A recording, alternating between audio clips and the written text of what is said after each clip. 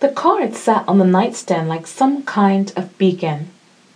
I say that because it drew my eyes away from the hotel television, the minibar, the book I was reading. Hell, it drew my eyes away from everything. It was my first time in Vegas, unfortunately on business instead of pleasure.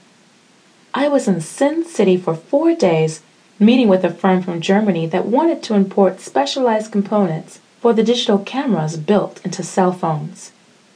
Even though I faced 11-hour meetings every day to get through the seemingly endless clauses in the contracts, I was still happy to be in Vegas. Frankly, I was happy to be anywhere that was away from my recently emptied house.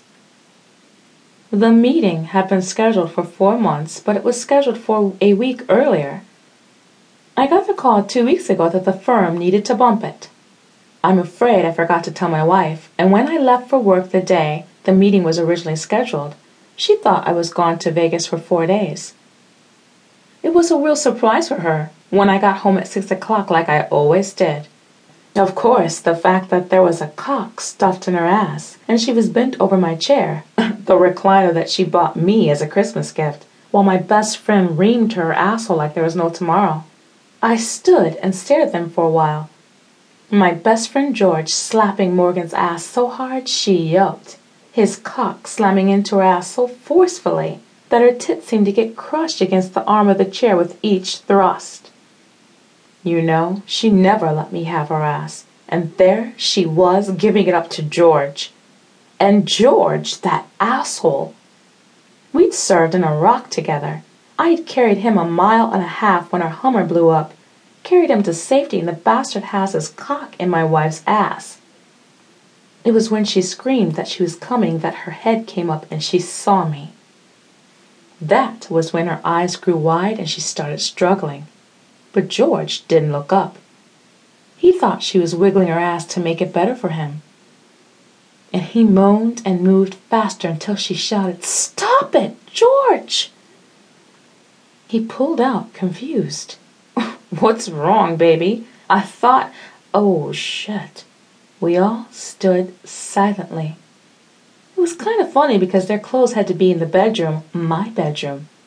Since there wasn't anything to cover up with, they just stayed where they were. George standing naked behind my wife, and her still bent over my chair, looking up at me with fear and wide eyes. I could have killed them both. I don't mean I was angry enough to kill them. I've never killed anyone in anger, though I've killed nearly a dozen people.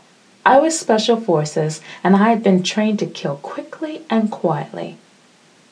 I think that's why they were both afraid to move.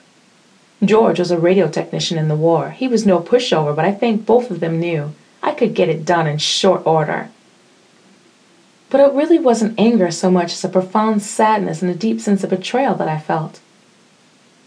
I looked at my cell phone, snapped a picture, and walked out. I walked right next door and showed the picture to Francine, George's wife. She cried for a moment on my shoulder. It's strange how I felt sorrier for her than for myself. I guess it wasn't too strange, though, because I almost ended up with her. When we both got back from the war, discharge papers in hand, George and I went to a bar to celebrate, and Francine and Morgan were there, best friends themselves. I wanted Francine with her beautiful red hair and green eyes that made me tremble.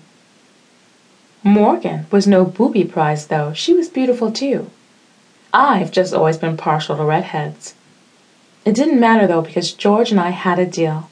The first girl to speak I went for, and the second girl was his. Of course, at the time we thought we were just going to hook up for a night. Who would have thought two best friends would end up marrying two other best friends? And while we're on the subject, who the fuck would have thought the best friends would end up betraying the other two? Anyway, I stayed in a hotel for about 5 days, and Francine called me to tell me that she filed for divorce, and George gave her all of their savings and she gave George the house. She was going to her parents' house for a while, and Morgan had already moved into the house that used to be hers. I tried to sleep in my own house, but that only lasted about half of a night.